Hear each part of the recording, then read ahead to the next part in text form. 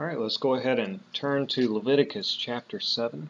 We're continuing our series on using the law lawfully, looking at the Old Testament laws, seeing if they apply to us as modern day New Testament Gentile believers, and if they do apply to us, how.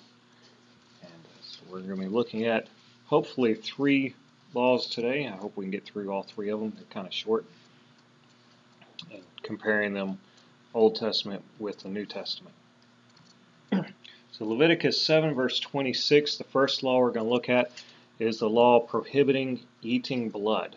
So Leviticus 7 verse 26, Moreover, ye shall eat no manner of blood, whether it be of fowl or of beast, in any of your dwellings. So the Jews, here we see in the Old Testament, the Jews were forbidden from eating blood. Now let's go to Leviticus 17. Leviticus 7:26 is just one quick statement about this, but in Leviticus 17 we have a little more explanation given.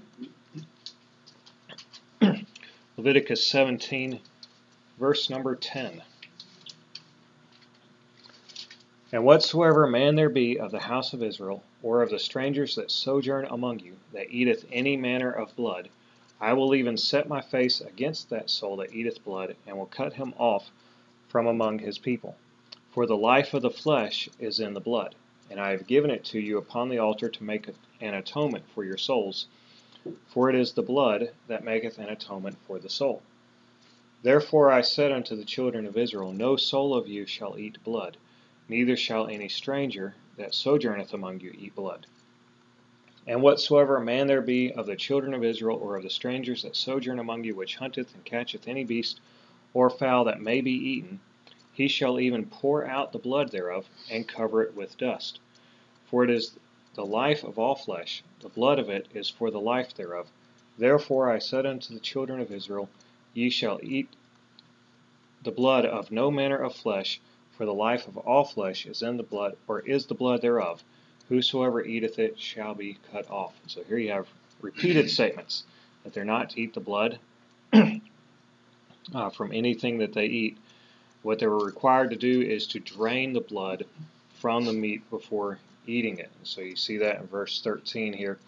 If you're hunting, you catch a beast or a fowl, he shall even pour out the blood thereof and cover it with dust. So, cut the throat, cut a major artery, pour out the blood, and then you can eat the meat. So this is the Old Testament law. They were not allowed to eat blood of any kind, whether it was from fowl or from beast.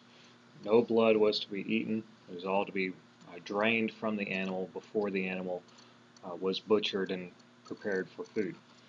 Now, one thing a lot of people say when they read this verse or this passage is that this is a prohibition against eating rare meat, meat that has a little bit of the blood left in it. That's not what this is talking about.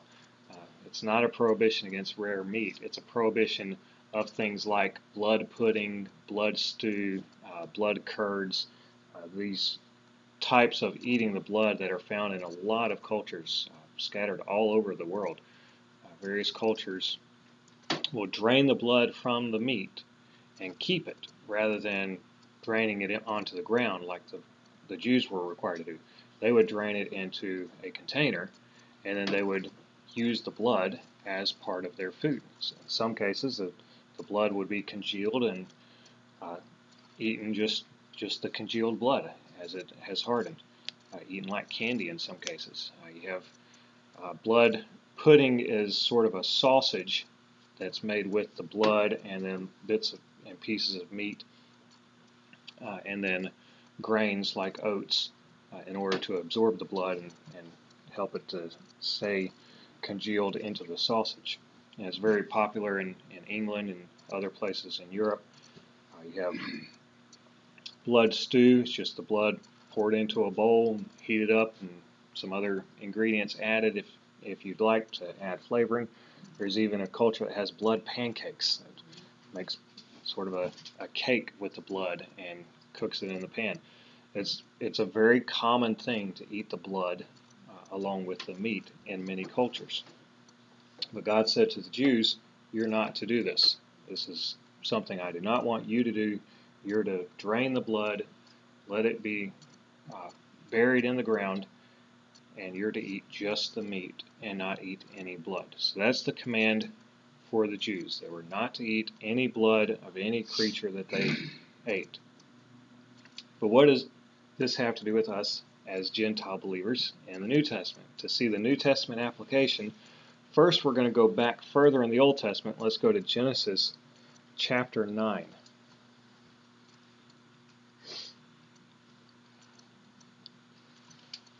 So Genesis chapter 9, this is right after Noah has come out of the ark.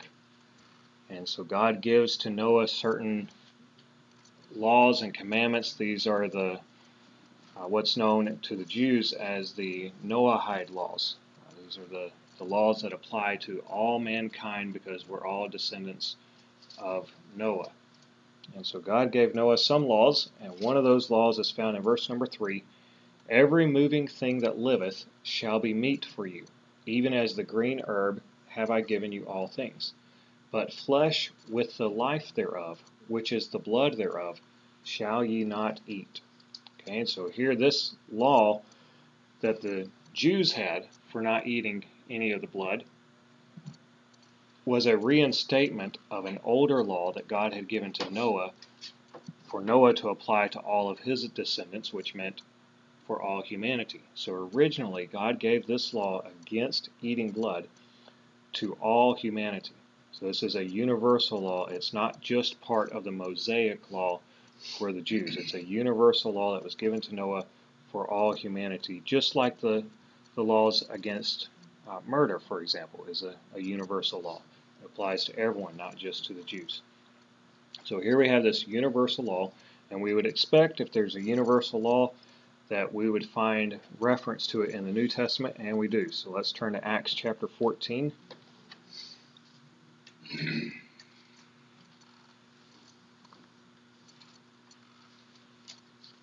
Acts chapter 14, and we will begin in verse 26. And we're going to read the remainder of 14, and really the passage goes all the way to the end of chapter 15, but we're not going to read all of it. We'll skip a little bit. So chapter 14, verse 26, this is talking about Paul and Barnabas coming to Antioch, and thence sailed to Antioch, from whence they had been recommended to the grace of God for the work which they fulfilled. So this is they've come back to Antioch now.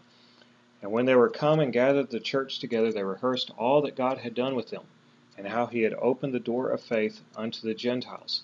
And there they abode a long time with the disciples. So Paul and Barnabas have gone out on their missionary journey, and they've come back to Antioch, and they're saying, hey, all the Gentiles are getting saved also.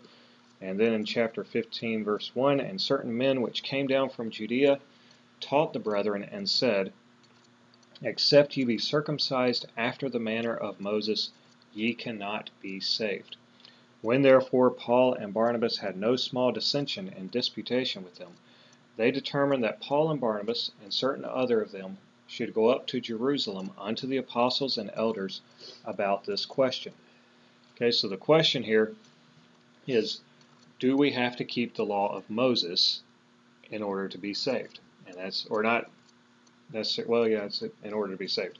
And so the answer that the apostles gave back is, no, you don't have to keep the law in order to be saved. Salvation is only through Jesus Christ. And that's what the remainder of chapter 15 is. Let's jump down to verse 28 and 29. They had a caveat that they added to this. The apostles in Jerusalem meeting with Paul and Barnabas, and this conference of the apostles trying to determine how to explain the relationship Gentiles should have to the law of the Old Testament. And one of the things that they said we find in verse 28, for it seemed good to the Holy Ghost and to us to lay upon you no greater burden than these necessary things, that ye abstain from meats offered to idols, and from blood, and from things strangled, and from fornication, from which if ye keep yourselves, ye shall do well, fare ye well. So they said the law is not necessary for salvation, but we think you should also abstain from these things. And they list several things. One of them was from meats offered to idols. Now, we know that one was eventually repealed. Paul eventually said that that was no longer necessary except for conscience sake. Because the meat is, once it's sanctified unto God, it's all good. And then you have from blood, from things strangled, from fornication. Okay, so we have this reference to keeping themselves from blood and from eating blood. That's a reference back to the Mosaic law within Leviticus 7 and Leviticus 17. It's also a reference back to the Noahide law in Genesis chapter 9. So we see a universal law that is referenced in the Mosaic law also, and that is also referenced again in the New Testament and in Acts in this advice that is given to the Gentile churches. So that would indicate that this law still applies to us as Gentile believers, this law against eating blood from the meat that we consume. Now, some people would say this would contradict 1 Timothy 4:4, which says that any type of meat that's been sanctified with prayer is acceptable. Let's go there, 1 Timothy chapter 4 and verse 4. We've already looked at this in the past when we looked at some of the dietary laws,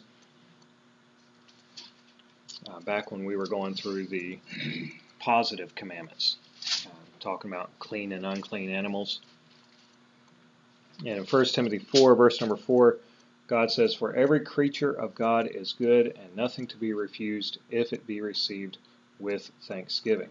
And so here we have a possible contradiction between 1 Timothy 4:4, which says every creature is good, and as long as it's received with thanksgiving, it's okay to eat. And then you have Acts chapter 15:28 says that we're to still follow this universal commandment against eating blood.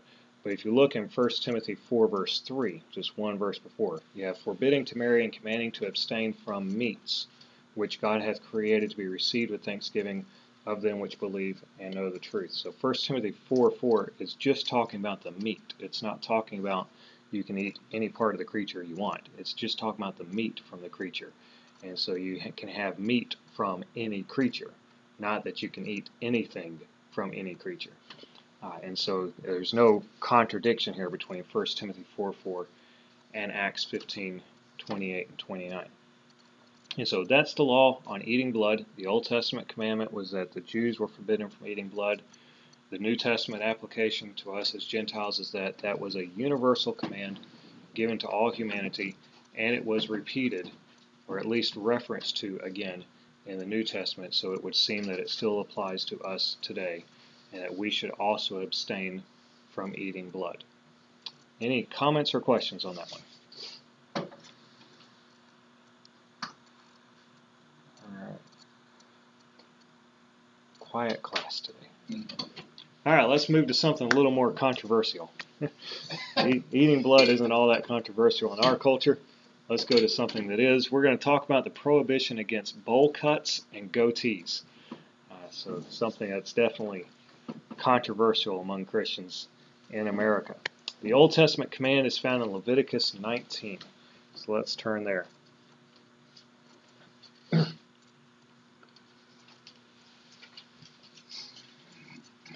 Leviticus 19, and we'll be in verse 27. All right, Leviticus 19, verse 27. Ye shall not round the corners of your heads, neither shalt thou mar the corners of thy beard. Okay, so this is a commandment for Jewish men, saying that they were forbidden from having what we would call a bowl cut, and they were also forbidden from having goatees. Now, the type of bowl cut that's being referred to here involves shaving the edges of the head so that the remaining hair forms a circle around the top of the head. So it's the old bowl cut idea. You stick a bowl on top of the kid's head or the guy's head, and you cut the hair all around the bowl. But it goes a step further, not just trimming the hair all around the bowl, but it's shaving bald everywhere that was not covered by that bowl. That was a style that's been popular in many cultures throughout human history to have just hair in a perfect circle on the top of the head, and then everything else completely shaved off and made bald. The Jews were forbidden from having that type of haircut. They are also forbidden from having any type of beard where the corners were shaved off. So the outer edges of the beard cannot be shaved off. So that would include, today, that would include goatees. That's the primary style of beard today that uses that, would be a goatee. And I can't really think of any other style of beard that would fit that description. But I'm sure there's someone out there that's come up with something else that, maybe they have the full beard across the bottom and just missing the sideburns. I don't know, but it does apply to goatees. So that's what we're just going to talk about today. So bowl cuts and goatees were forbidden to the Jews. Now there's a couple of interpretations of this law.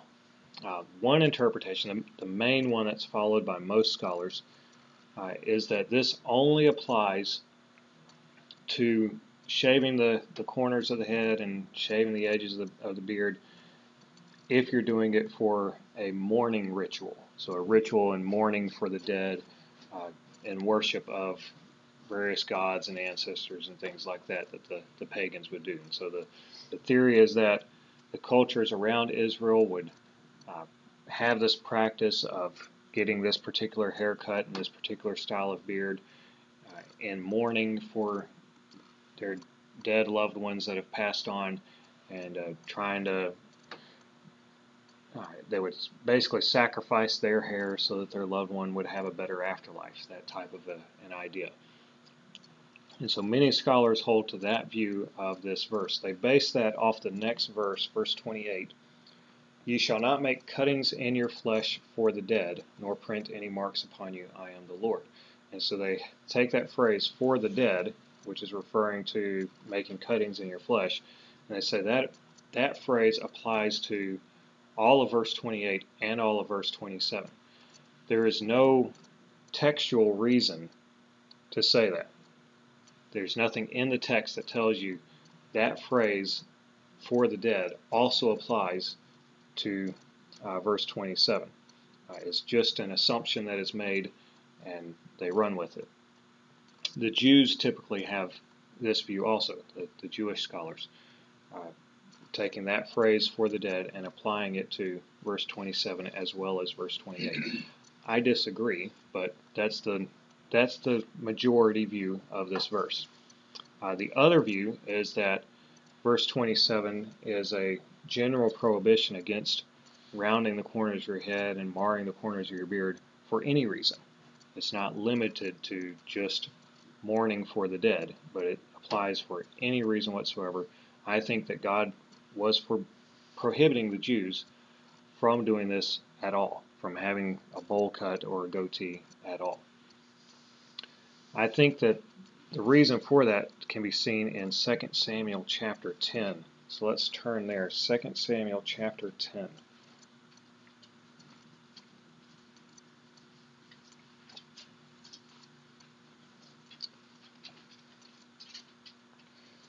And what's happened here is that a king of the children of Ammon has died, and his son has come to the throne. His son is Hanan, and the king who had passed had been kind to David in the past, and so David said, I'm going to show some kindness unto Hanan, the new king, and I'm going to send in some ambassadors to him, delivering gifts and expressing my condolences and all that. So he does that.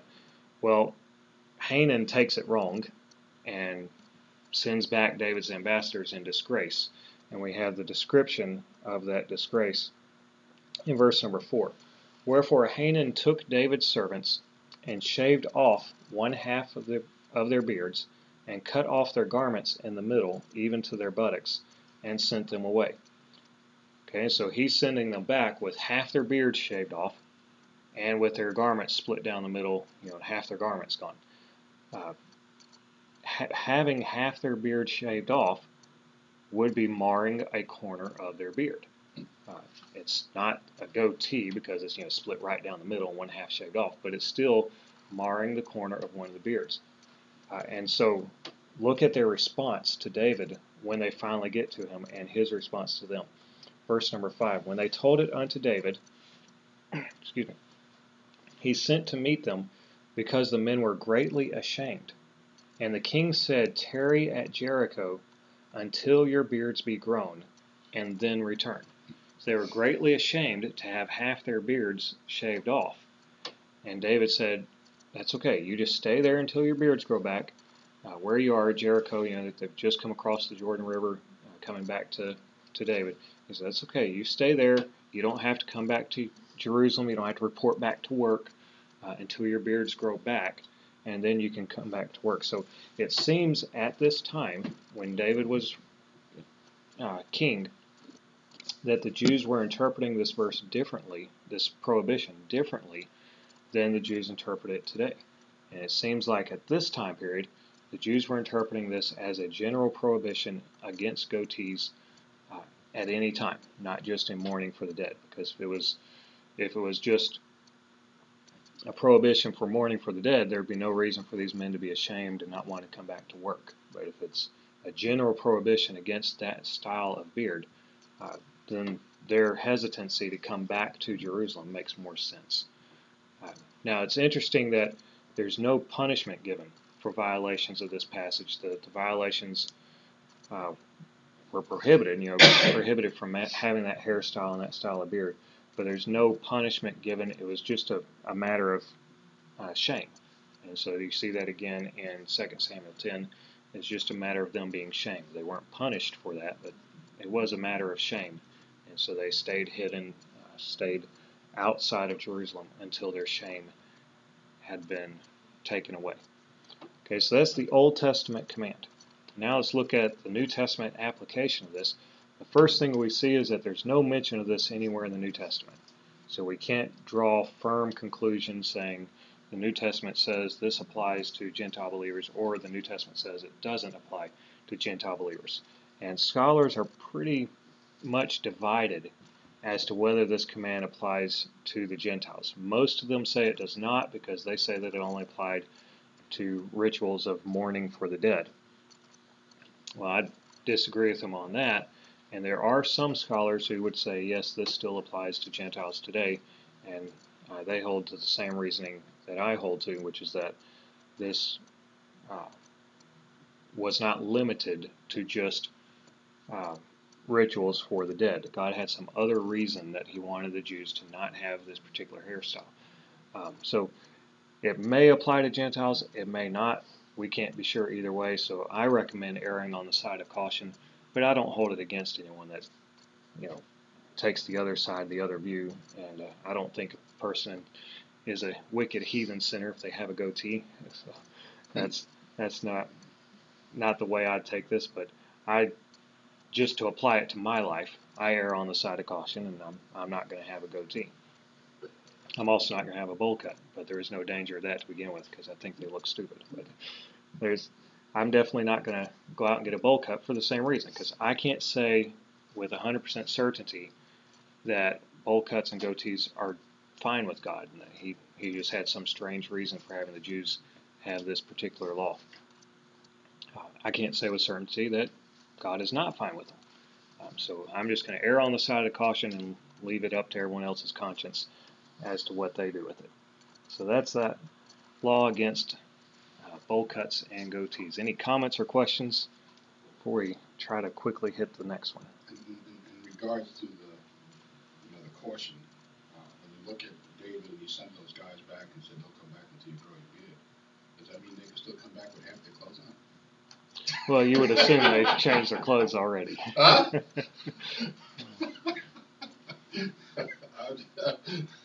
Typically, when you travel, you're going to take more than one set of clothes. So. He said. Yeah. Yeah, let's move on to the next one now. All right, the next prohibition we're looking at is found in Deuteronomy 25 and verse number 4. This one is very familiar to us today. Primarily, it's familiar to us because it is quoted in the New Testament. So Deuteronomy chapter 25 and verse number 4. This is the prohibition against muzzling an ox. Thou shalt not muzzle the ox when he treadeth out the corn. Okay, pretty simple statement there. The Jews were forbidden. Excuse me. The Jews were forbidden from muzzling an ox while he was working and grinding the corn. The purpose of the muzzle was to prevent the ox from eating any grain while he was grinding the corn. The oxen would be hitched to the grindstone, marched in a circle to turn the stone while the grain is poured into the stone's path, and that grinds the grain up and turns it into flour. Or if it's corn, then it turns it into grits. It tastes really good. All right, but anyway, they were... With sugar. Well, yeah, sometimes.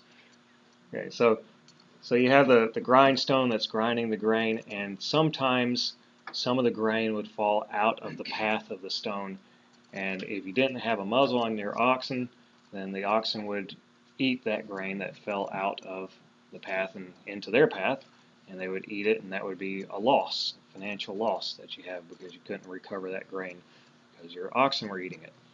And so many cultures would muzzle their oxen and not allow them to bend down and eat that grain that had fallen out. But God said, no, you're to allow the oxen to eat any grain that falls into their path while they're working. So they were required to not put muzzles on their oxen. Okay, that's the Old Testament law. New Testament. Only at that time. What's that? Only at that time. Right. They were, okay. Yeah, only when they're treading out the grain, when they're working in the grain. So other times, if they wanted to, they could muzzle, but there was no need for it at other times. So that's the Old Testament law. Let's go to the New Testament. Very familiar. 1 Corinthians chapter 9, verse number 6, and continuing all the way down through verse 14. So 1 Corinthians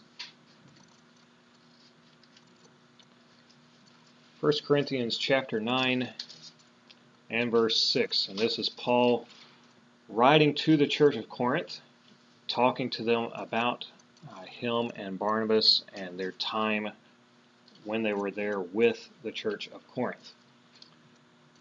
And he asked a question in verse 6, or I only and Barnabas, have not we power to forbear working? What he's talking about there, he's asking, do we not have the authority to not have a job? As missionaries, we do not have to have a secular job that pays our way. He's asking the question, don't we have that authority to work just for the church and not have to go out and work and get a secular job also? Verse 7, who goeth to warfare any time at his own charges? So he's asking, what soldier pays his own way in war? No soldier does that. The country pays for the soldier. They tax the people and use those taxes to pay for the soldiers to be able to have their provisions and have their food and have their weapons and go to war. Who planteth a vineyard and eateth not the fruit thereof? Well, anyone that plants a vineyard is going to benefit from that. Who feedeth a flock and eateth not of the milk of the flock? Say I these things as a man, or saith the law the same also? For it is written in the law of Moses, Thou shalt not muzzle the mouth of the ox that treadeth out the corn. Doth God take care for oxen, or saith he it altogether for our sakes? For our sakes, no doubt, this is written, that he that ploweth should plow in hope, and he that thresheth in hope should be partaker of his hope. Okay, so he's taking this law about the oxen, and he's giving a application of this law for Christians, for Gentiles even, because the Corinthians were Gentiles, and he's saying God doesn't really care about the oxen. God cares about us, and so he gave this law to the Jews as an example to us that the entity, whether it's an animal or a man, the entity that is doing the work should benefit from the work that he's doing. So you don't muzzle the ox treading out the corn because you're preventing him from benefiting from the work that he is performing. And so the same thing applies to, in this case, missionaries or pastors. They should benefit from the work that they are doing for the church. And we continue in verse number 11, if we have sown unto you spiritual things, is it a great thing if we shall reap your carnal things? So we're working for the church in spiritual areas, and they should reap from the church physical pay from the church. Verse 12, if others be partaker of this power over you, are not we rather? Nevertheless, we have not used this power, but suffer all things, lest we should hinder the gospel of Christ. Do ye not know that they which minister about the holy things live of the holy things of the temple, and they which wait at the altar are partakers of the altar? Even so hath the Lord ordained that they which preach the gospel should live of the gospel. And so Paul takes this Old Testament command about not muzzling the ox, he applies it to Gentile believers, telling them that the believers in the church need to pay the salary for the pastor and the full-time laborers that are in the church. And so the direct application of this law for us in the New Testament is that we need to pay our pastors and staff here at our church and make sure that they are taken care of well. As we see other places in the New Testament, I think it's in Hebrews, talking about the elders that rule well being counted worthy of double honor, and it quotes the same passage in Deuteronomy about them not muzzling the ox that treadeth out the corn. All right, so that's that one about muzzling an ox. Any comments or questions about it? So I mean, I understand the pastor part, okay? The church, yes. Mm-hmm. You know, and as I understand it, the school, like take for instance example this here, we have a ministry, mm-hmm. you know, and education. So yes, and as I understand it from the tuition, that's how that's paid. Actually, no. The tuition only here in our model, it only pays about half of the cost of the school. The church covers the other half. Don't pay the pianist. Do pay the pianist. Mm-hmm. You know, are they paying the deacons and so forth like that? And I know that's gotten into for some churches, that's got to be a very critical, you know. Right. And so, like, I know that from my perspective, you know, if I'm going to do a ministry and I decide to do a ministry, should I expect to be paid for it? And when you hear about, you know, this is the way you brought this up today, and looking at some of these verses over here, you know, the fact that we should reap from the gospel. Right. So our service, mm-hmm. we should be reaping from the fact that we are reaching souls, as opposed to expecting, you know, the mm-hmm. dollar. Right. Well, if you look at this, Paul is telling the Corinthians that they should be paying the pastors and the staff. The reason I say pastors and staff, you have Paul and Barnabas. Paul is the pastor when he was there and starting that church. Barnabas was his staff. He was his assistant. Barnabas wasn't the one leading the church. That was Paul. So you have pastors and staff. However, Paul did say, we did not exercise this power. Let's see, it's verse 12. Nevertheless, we have not used this power, but suffer all things lest we should hinder the gospel of Christ. So he's saying we're volunteering our services, but this is the general rule, that those who serve in the church should be paid by the church. So you have two possibilities there that are open. You have the general application of the law is that the church should be paying those that serve in the church. However, those people that are serving can refuse that payment, and they can volunteer their services instead. And so we see that a lot in our church and in other churches where you have some people that are paid because they have to be paid. That's the only way they can continue to do the work they're doing. And then other people that volunteer because they don't need to be paid. And so they're willing to volunteer for the same reason here, lest they should hinder the gospel of Christ. They don't want the church to be burdened by paying them, because that puts so much of a burden on the church that it can't fulfill its mission of spreading the gospel. And you'll see differences in some churches where they pay a pianist, or some churches, like we would pay a song director in our case, because he has lots of other jobs too, but we do pay our song director, and other churches don't. And it just depends on what is needed for that church to reach their community, and yet also meet the needs of the members. So it's a balance. And I think we see from Paul, some places he accepted payment, and so other places he didn't. And I think we see from that it's a balance that's determined based on the individual needs of the church and the staff that's there at that time. So, does that answer the question? All Not right. quite, but that's because I look at it from a heart perspective. Right. If people want to do a ministry, they're doing it to serve the Lord. Right. Now, there are, as far as the church ministry, and then what the church has to do from an administrative task. You know what I'm saying? But then when you have these other ministries around, I have a different perspective. If you're going to volunteer to do a ministry, you shouldn't expect, that's my system, you shouldn't expect to be paid. Yeah. And that's, there's Paul says you should, and like you said, he didn't accept it from very many churches. Right. But if you're going to work for the gospel, then you should be expected to reap the benefits of that gospel and what the purpose of the gospel is, as opposed to, I put this many hours, I'm not getting it. That's my right. Well, yeah, you're going to have the attitude of humility, just like Paul did. That the gospel is what is first and foremost, and so even Paul, to the point of, this is his full-time occupation, spreading the gospel, and he's having to set that aside and be a tent maker at times in order to pay the bills and get his food.